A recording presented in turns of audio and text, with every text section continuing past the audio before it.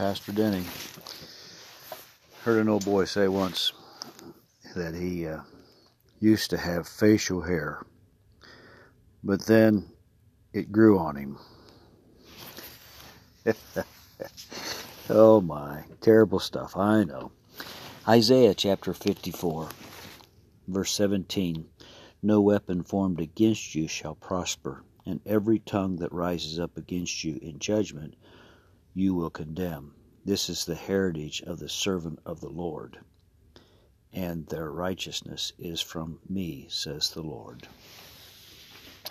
What a powerful scripture verse. Like all verses of scripture, they speak to us, and it's important that we realize that no weapon formed against us shall prosper. God is always with us. And that's not to say that we don't have to pay consequences for the things we do. That is saying that if we are living upright and not being, not allowing the carnal flesh to help us make decisions in how we treat people, and we treat them as the Word of God tells us to love them and to forgive them and to work with them and to forgive them and love them and work with them. I think you get what I'm trying to say here. If we will do our part to live righteously before the Lord, He said that He won't let the weapons formed against us prosper. And so we have to realize that God balances the scales. He does things differently than us. And we must surrender our lives to Him and know that our righteousness comes from the Lord. Let's pray. Father God, thank You for calling us righteous. And we know in ourselves we are not righteous.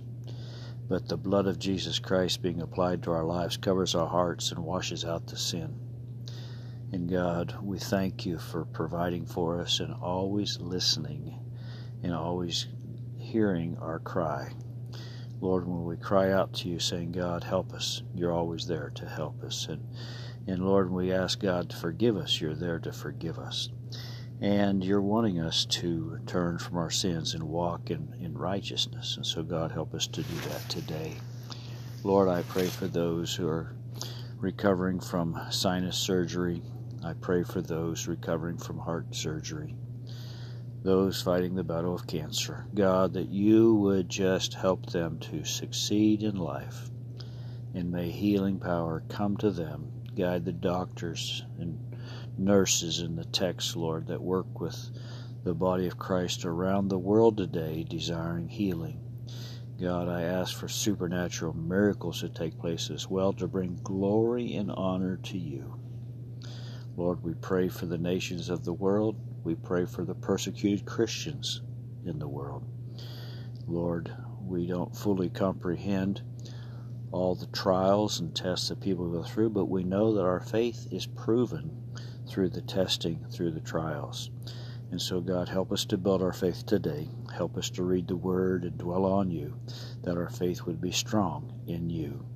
Thank You, Lord, for Your great provision. God, bless those who are going through the loss of loved ones. Bless our military around the world, our missionaries. May souls be brought in the kingdom for Your glory. And God, thank You that no weapon formed against us shall prosper as we serve You with all of our heart, body, soul, and mind. In Jesus' name, amen. God bless you. Have a great one.